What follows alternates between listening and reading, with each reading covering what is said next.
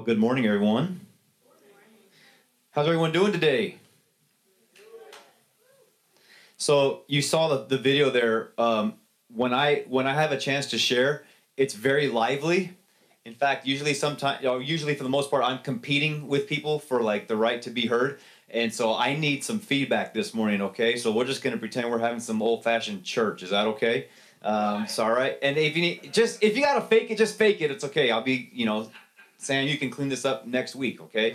So, no, but listen, I am truly grateful to be here. Thank you so much for allowing me the opportunity to share. Sam, thank you so much. And let me just tell you, Sam can drive a van, okay? He can drive a van. So 2 years ago, I had the opportunity to run a race with 5 others, a member of our team. One of them was Melody, and so Sam, and then for a little while Zach, but Sam was like, he drove our van. It was like this 200-mile race overnight, and we had to go from spot to spot, pick up different runners, and get to the next spot. And this dude had our van, our Urban Outreach van, which we had just gotten, and it was like ugly green with like yellow writing. It was awesome. It fit the scenario, I think, perfect. He got that van on 2 wheels on multiple occasions to make sure no, I'm just kidding, but Sam, it's awesome to be here. Thank you for allowing me to share. And Reve, thank you so much, because everything I'm sharing today, and when I talk about what we're doing down in 5 Points, every time I say we, please don't misunderstand me. We just doesn't mean myself and like my team down there. I mean all of us. You guys support us, and we are doing what we do in 5 Points together. You are a part of what is happening through Urban Outreach Denver. So I'm very, like I said, just honored. I feel privileged to be here to kind of give you like a stakeholders report on what's going on down in 5 Points. And I'm going to do that by going through the book of Luke, chapter 14. This morning, I'm going to weave in some stories, weave in some things that are happening through our Thursday night community dinners. And I've talked to Sam many times about the evolution of what we're doing now and how it has totally changed from what we thought it was going to look like. And when I think about what we're, trying to do, the cool thing about it is that it's still the same, right? It's still the same thing. 6 years ago, we felt God had called us to Denver to reach the marginalized community. That was coming off of, some of you may remember the last time I was here, I shared kind of how I felt God had prepared me in my calling to do this, and that was through what I had been doing previously as a journalist, writing for a magazine, was downtown writing a story on the plight of the inner city and the homeless, and I had been spending the evening talking in particular with one young man, and by the end of that night, saw him get stabbed and die on the 16th Street Mall. And that was the night my life took a left turn. That was the night my life totally changed, and my question, which is still the question that drives what we do today, was how are we going to reach him? How are we going to reach someone like him who doesn't feel good enough to go to a church on a Sunday morning for whatever reason, whether it's just in his mind, a perception that he's not welcome, that he's not good enough, whatever it is. There are many, many people who right now in Denver and in many other places don't feel like they are good enough to step into a church on a Sunday morning. So then the question is not what are they going to do about it, but what are we going to do about it? The question isn't just what are the pastors of the churches going to do about it, or what are the missionaries going to do about it, or the Christians who have been going to church for 20 plus years, what are they going to do about it? No. Anyone who identifies as a Christian, guess what, church? That's our problem. That's our responsibility. And we have to ask ourselves, what am I going to do about it? In Luke chapter 14, I'm going to be sharing from the parable of the great banquet. And if I could maybe ask you this week to if I could assign you a little bit of homework, right? But maybe this week, whatever you're going, you're coming and going and different readings and things, maybe read through Luke chapter 15. What we go through today will give you a little bit of a foundation for that. Because in Luke 15, we've got 3 famous stories, if you will, from the Bible. We got the story, the story of the lost sheep, the story of the lost coin, and then, of course, the story of the prodigal son. There's three really famous stories in Luke 15, but they are predicated on what Jesus is talking about in Luke chapter 14. I'm going to share from 14 verses 15 through 24, somewhere in there. And let me just read this parable. This is a parable of the great banquet. I'll pick it up from actually verse 16. Jesus replied, "A certain man was preparing a great banquet and invited many guests. At the time of the banquet, he sent his servant to tell those who had been invited, 'Come, for everything is now ready.' But they all alike began to make excuses. The first said, 'I have just bought a field, and I must go and see it. Please excuse me.' Another said, 'I have just bought 5 yoke of oxen, and I'm on my way to try them out. Please excuse me.' Still another said, 'I just got married, so I can't come.'" That guy thought he was smart, right? Like, I'm trying to be a good husband, you know? He's kind of, to some degree, onto something, right? The servant came back and reported this to his master. Then the owner of the house became angry and ordered his servant, 'Go out quickly into the streets and in the alleys of the town and bring in the poor, the crippled, the blind, and the lame.' 'Sir,' the servant said, 'what you ordered has been done, but there's still room.' Verse 23, then the master told his servant, 'Go out to the roads and the country lanes and compel them to come in, so that my house will be full. I tell you, not one of those who were invited will get a taste of my banquet.'" What's happening here in Luke 14 is that Jesus is painting a picture of the gospel, and he's using a banquet as kind of a metaphor here. He's as an analogy. He's using the table as an illustration of the gospel. And what he's doing is he's drawing this contrast between the worthy invitees, right, who found something more interesting to do than attend the feast that they were invited to, and the unworthy ones who were so surprised to receive an invitation that they would then have to be compelled to attend. Like they didn't even expect to be invited. And this is the message that is being sent through this story here about those who appeared to be worthy and those who appeared to be questionable and forgotten and who didn't even expect to be invited.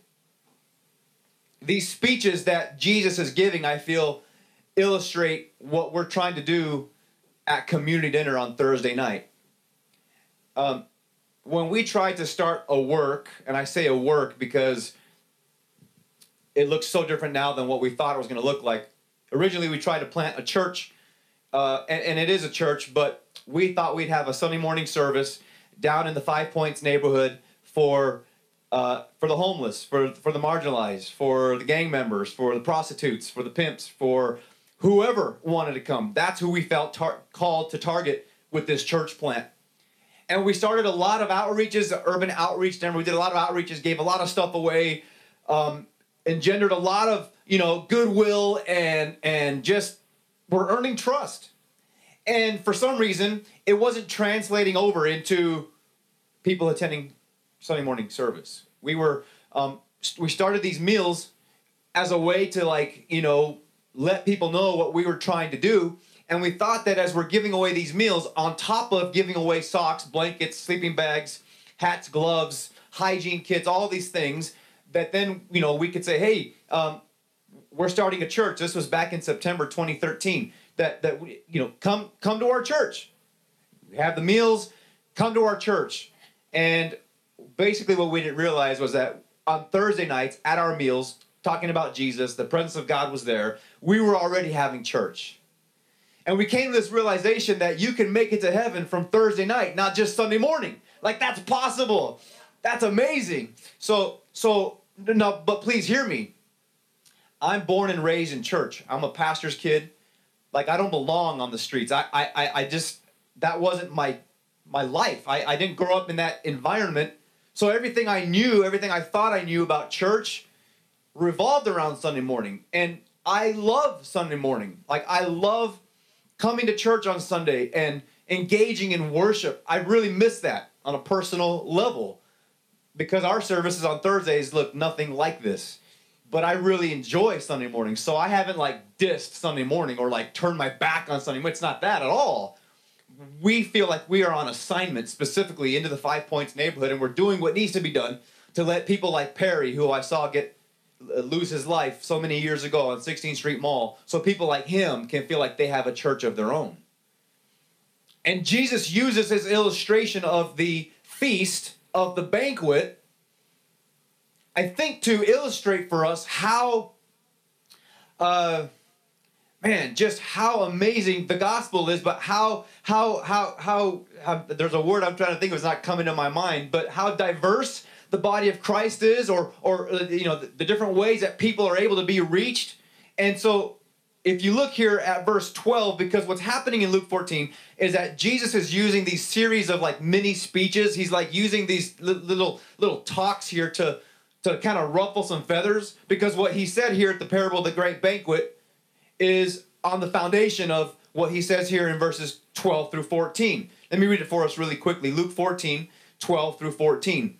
Jesus said to his host, "When you give a luncheon or a dinner, do not invite your friends, your brothers, your sisters, relatives, your rich neighbors. If you do, they may invite you back, and so you will be repaid. But when you give a banquet, invite the poor, the crippled, the lame, the blind, and you will be blessed. Although they cannot repay you, you will be repaid at the resurrection of the righteous." Jesus is calling out his own host. What I love about this story is that the host of this setting is a Pharisee. Jesus is at the table having a meal with Pharisees and those who engage with Pharisees. Remember that Jesus called the Pharisees out quite often. It was about the Pharisees that Jesus said, "The outside of your cup is clean, but the inside of your cup is filthy." It was the Pharisees who Jesus called out in public many times. Yet, here he is at one of their tables, not just being associated, but actually sitting down and having a meal with someone that he vehemently disagreed with. And then he calls him out. In a way, he calls himself out because he's there, right? He's saying, listen, this banquet's cool. Like, this food is good. There's a lot of food. But man, what about those people that are never being invited to anybody's banquets? Because he draws this contrast between two different sets of categories. One is the friends, brothers, relatives, rich neighbors, and the other is the poor, the crippled, the lame, and the blind. These are precisely the kinds of people that a Pharisee would consider not only unworthy, but also religiously unclean. So there's two kind of factors playing in here. He's making a social and a religious statement. Let's remember, Jesus is not just the messenger of the gospel, right?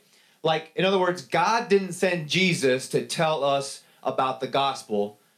God sent Jesus as a revelation of the gospel. Jesus is the gospel, right? He's not just the one who tells us about the gospel.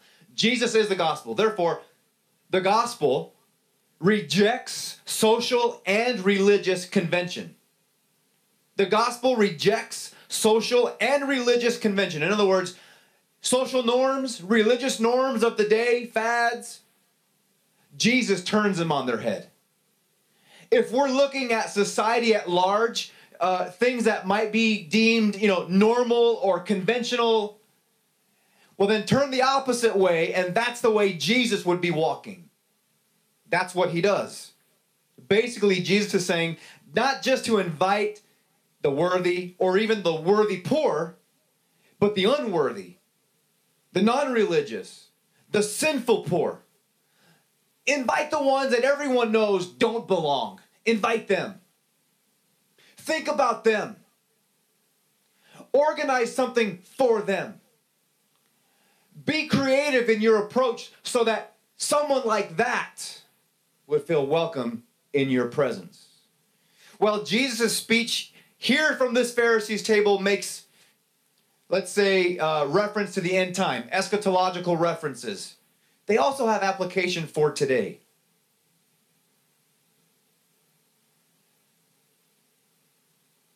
I think of someone like my friend Richie here, who this was taken Not this last Thursday, but the Thursday before.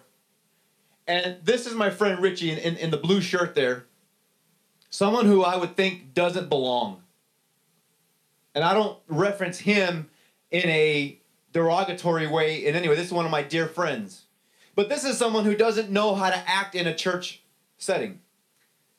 Many times, especially through the middle of the winter, when he comes in many, many layers, and you know how it is when you're cold outside. In Spanish, we say he comes in with all his mocos hanging out, and you know what I'm saying? Like, it's just cold, and he'll sit down, and you know, coffee is hot, and he's just thawing out, so to speak, and much alcohol is coursing through his veins to help him cope. But when he comes in and he senses the presence of God and he feels our love, he just weeps. I mean, he just weeps. And last winter, he kept telling me how his side hurt, like one of his kidneys really, really hurt. And he would cry, and he'd wipe his mocos, and then he'd shake my hand, and you know, it just was love, man. And he, after he would do that, he would just shake my hand or hug me, and he would say these two words, and he says them all the time. Trials and tribulations, Pastor Isaac, trials and tribulations, but I love my Lord and Savior, Jesus Christ. See, it used to turn my theology on its head. It used to mess with me.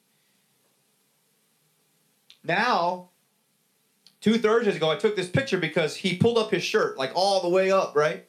And he showed me these gnarly scars. And he said, they took one of my kidneys.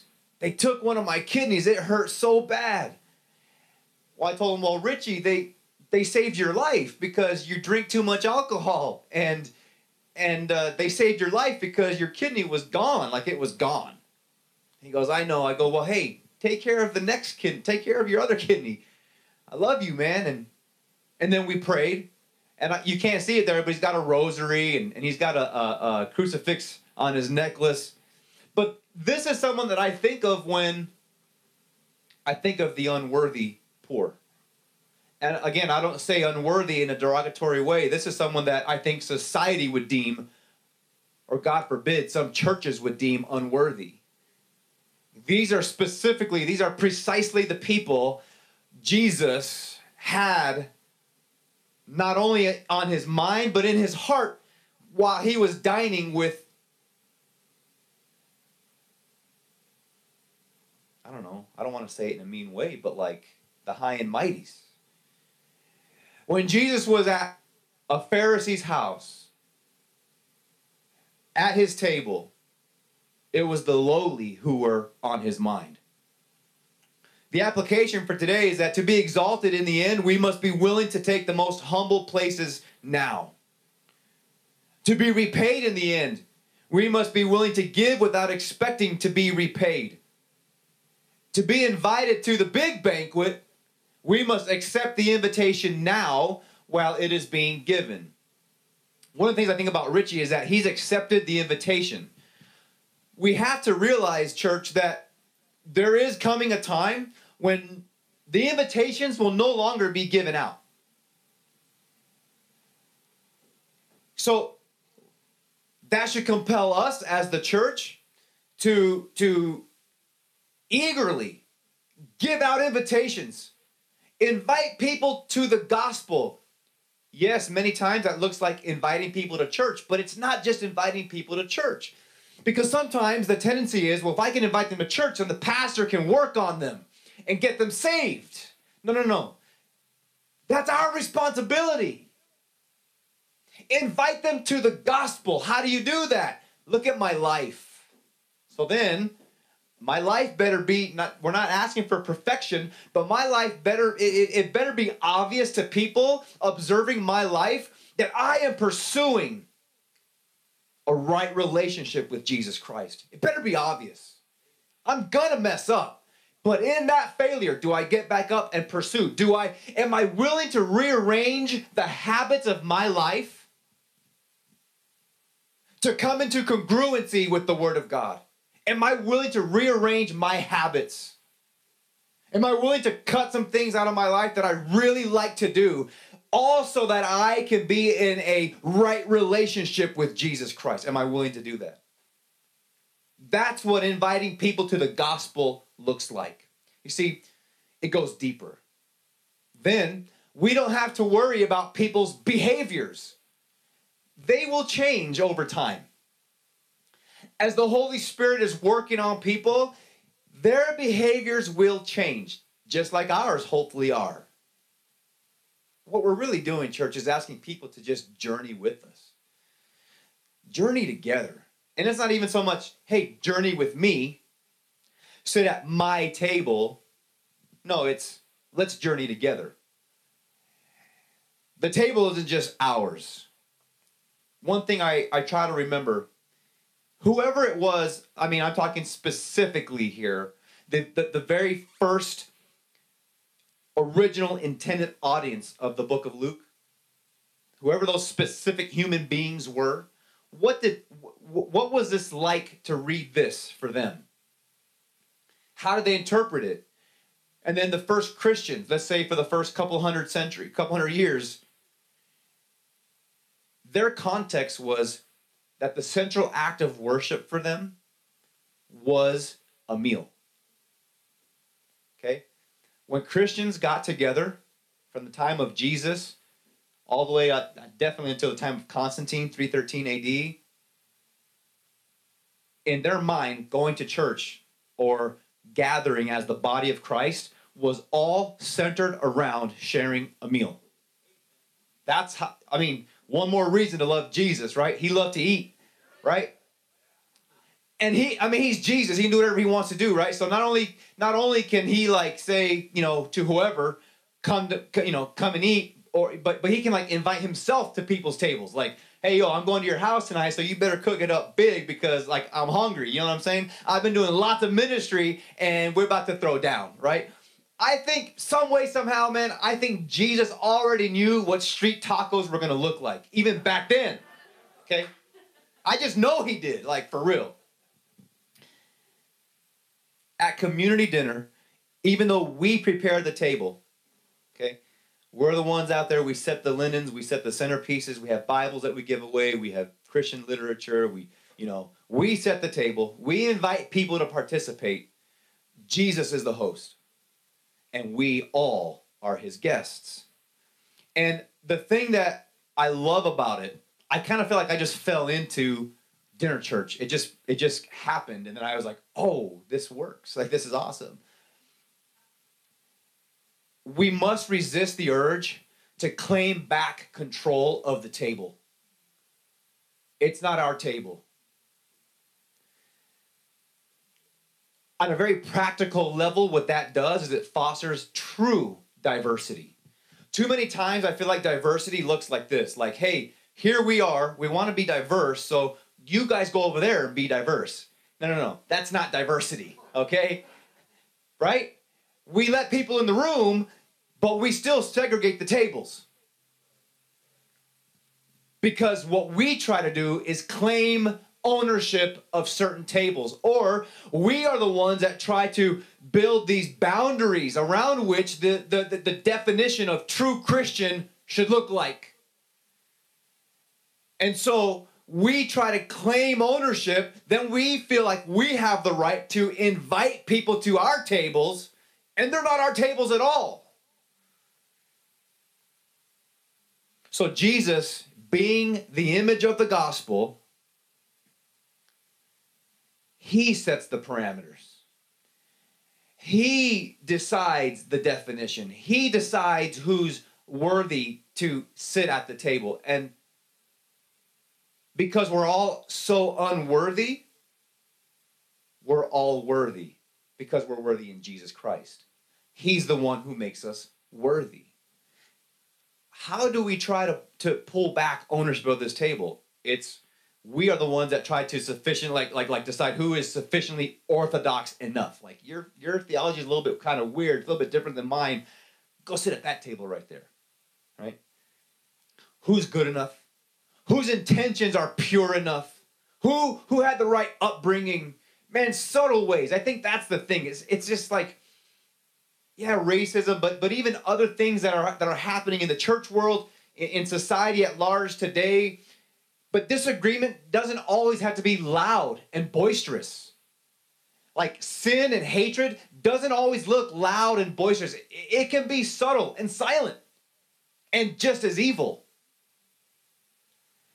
So when we force ourselves to sit at tables with strangers, with sinners, by that I mean other sinners, just like ourselves, right?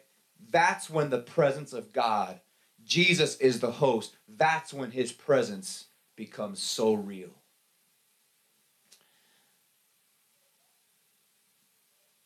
So, here's what the gospel looks like within this context. God's provision of the gospel is generous. His invitation to the gospel is broad, but his invitation to the gospel is often rejected. I think we just need to be aware of that so that we're not tempted to alter the message so that more people will accept our message. No, we have to understand the gospel.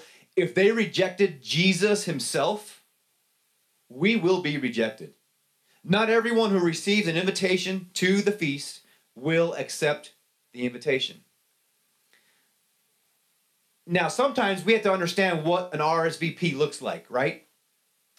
Like in my culture growing up, Hispanic, right? We're brown. We don't even know what RSVP means, okay? Like, for real, seriously. RSVP, what the heck? Who do they think they are? I think they're so fancy trying to get us to RSVP for parties and stuff. We just, look, man, I got the invitation. I'm going, and I'm bringing about 20 friends as well. So y'all better be ready, okay?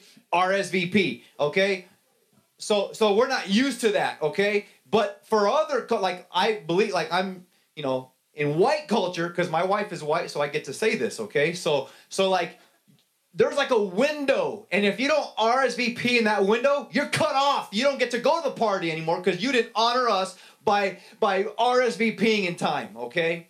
And I say that in love, purely in love, okay? Seriously. But I mean, I'm just saying, it's like, okay, RSVP, like, okay, man, all right, well, I already know about the party, so I'm going, whatever. But there is a time when we have to understand. No more invitations will be given out. There's a time coming. The time is short. The point being made here is that Christian hospitality is at its best when it is being given and not exchanged.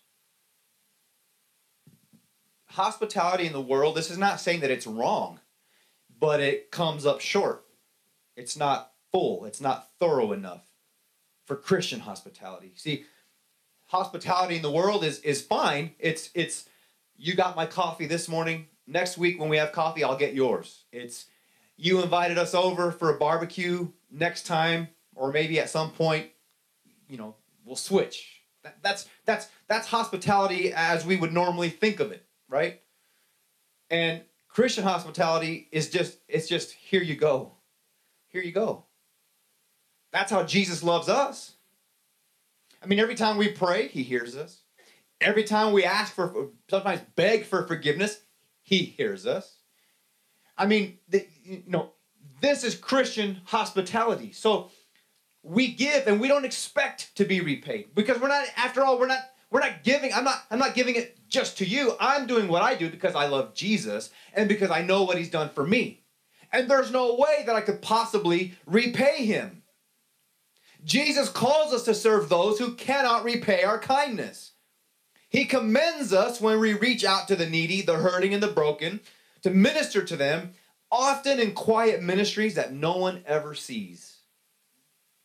One of the things that I specifically remember God telling me as I was thinking about this and as we were coming into this was, Isaac, you have to be okay with working in obscurity. There will be many, many days when you're doing what you're doing and no one's going to notice. There's not going to be any, 9 News is not going to be there filming from afar, zoomed in super close to make sure they get, no. There's not going to be anyone there saying, you did a good job loving that person who's very unlovable today. There's not going to be anyone there to help you, and we're in a basement space, and so walking God only knows how many times up and down, bringing stuff down because anyone else who said they're going to help you didn't show up, and now you're unloading or loading all by yourself. Right? That's okay. I don't have this kind of a smile on my face all the time when I'm doing that. I'm just going to be honest with you. But it's okay. It's okay. He sees. This demonstrates and it helps us learn true righteousness. It doesn't look for a payback. It's offered free of charge, graciously, just as God through Christ has forgiven us, free of charge. The themes of the great banquet then are humility and generosity. So when you think about Urban Outreach Denver, what's Urban Outreach Denver? And I checked in on Facebook here this morning, so go to that, and then I tagged Urban Outreach, so like our Facebook page. But anytime you think about it, you hear, first of all, it looks much grander on Facebook, right? Everything does, okay? We're in a little basement space. We try to pack it out. We try to have a lot of food, but it speaks to humility and generosity. And there are many things that we're not, okay? There are many things that we're not. But what we try to be is present.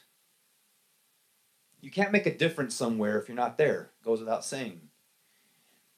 And I think too many times the church at large, we're trying to make impact in places that we're not. We want to be seen from afar, and we want people to gawk at what they think we're doing because they're not close enough to see the details. Because the details are always much more gritty, right, than they appear to be from afar. Jesus was in the details. He made a difference in the details. So, practically speaking, what we try to do at community dinner, and last Thursday was our 319th dinner. So May 23rd, 2013, up to today, we celebrate every week because many things come together for them to be pulled off. There have been many times where we're like, what's going to happen? We didn't even have plumbing down in our space for the first 4 years, and it was kind of hard, but we made it work, and we survived, and we made it through, in large part because of churches like you who support us monthly. Every penny we spend comes from supporting churches just like you. Every penny. So that the riches of the world can come in and know that Jesus loves them. But we have an abundance of food. So we have our caterers planned for twice as much food as they think they're going to need. There are some times when we have more food at the end of the night than people who came. So then what we do is we have to-go boxes and we take them down to Lawson Park, which is just like a block south of where we are. So we're located on 26th and Welton. We're like 0.9 miles from the Denver Rescue Mission, straight east, okay? And so there are several parks between us and the Rescue Mission, and that food goes very quickly if we have any extra. But usually we run out because we have an abundance of food, and that's actually a very strategic thing as well. You can imagine if there are street folk that some haven't eaten. I mean, we've had people pass out. Look, I'll just not trying to shock value, but I'm just saying things that we've seen. We had a guy who was delirious. He hadn't eaten in 3 days, and he was stumbling, and he right before our church service starts, he urinates all over himself, passed out. He hadn't eaten, so we get him downstairs. We get him some water. We get him food to eat, and he was so humiliated. When he kind of realized what had happened, we took him back into our storehouse and we got him clothes and shoes, and he walked out a new man. And I'm not saying all his problems went away, but I'm saying this is someone who I think about who deserves to know that Jesus loves him too. And he deserves a seat at the table. And this generosity, when people come in and they don't have to angle for their place in line because they're not certain if they're way back in line that there's going to be enough food for them, right? So they're going to be smart. They might have a question and come up and ask me and then slip in line at the beginning of the line or different things. But many fights have been averted because they know we have plenty of food. You can chill. We got a ton of food. Generosity. People are being preached to long before I even start the Christ story, because they're being loved in excess. There's a lot of food. There's a lot of coffee. There's a lot of Kool-Aid. And when we're really turning it up a notch, when we add Sprite into the Kool-Aid. You know what I'm saying? That's man, that's like the bomb. You know what I'm saying? But the invitation is open to everybody. Over-the-top kindness, warmth, smiles, and laughter. Table discussion about Jesus and declaring God's word. Worship music is playing, and we pray. It's really, really simple. It's not like it's rocket science, right? But here's the thing, and I'll wrap it up with this. We didn't realize, there's a couple of things. We didn't realize that the sociological piece really mattered. So like the Sunday-centric way of doing church is great for most of us, but for a lot of people, the rhythm of their life is not conducive to a Sunday-centric schedule of doing church. So now my life, my family's life, we've had to kind of undergo this, like I said, evolution in our own lives. Now we're Thursday-centric people. And so it sounds really weird for me to say, but like Sunday is not just any other day. I'm still, I don't know, man. Like I just, but Thursday is like our Sunday, The sociological piece it really mattered, actually. It really mattered. It made all the difference. By the way, after 2 years of trying to make Sunday morning service work, we just canceled it because, quite frankly, I just dreaded it. And it was a great day when we just realized we don't have to worry about Sunday morning service anymore. We're doing church on Thursday. Thank you, Jesus. But the second is this. We have, as the church as a whole, we have vastly undervalued the spiritual significance of simply sharing a meal with someone who is not like us. There's nothing wrong with getting together with family and friends. There's nothing wrong with that, but it must be in our conscience somewhere that what about those who never get invited to anyone else's table? It's a very spiritually significant thing to sit at a table and share a meal with someone who might believe way differently than you do about the things of God. It's very, very significant. So, a couple of things going forward.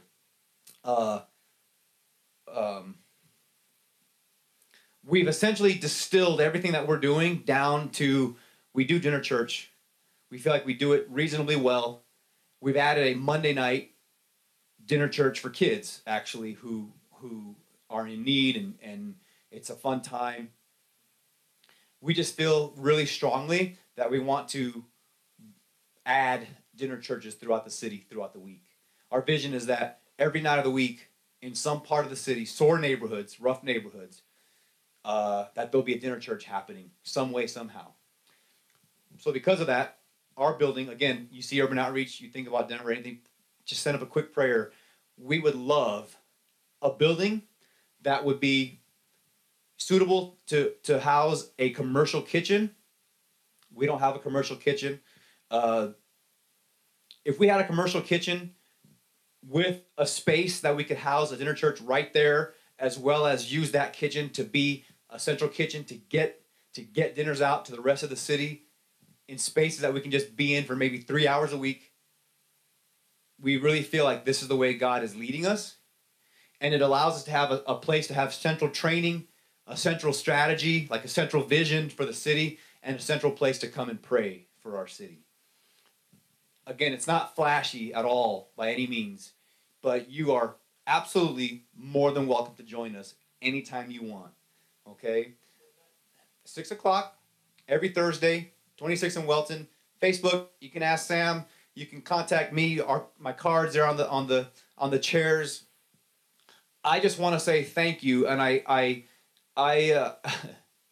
I'm humbled to represent you down in 5 Points, because we wouldn't be there if it wasn't for people like you. We wouldn't be there today, and you, by being a missions-hearted church.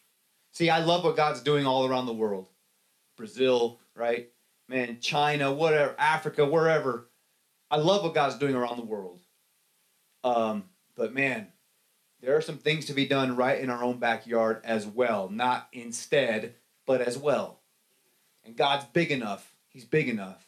So, church, I just want to say thank you. Truly, I'm humbled to be here and share just what's going on in our neck of the woods. And yeah, if you're ever down there, let me know. I'll buy you a cup of coffee, okay? Or lunch or something. And just want to make sure that you know how grateful we are for you. So thank you. God bless you.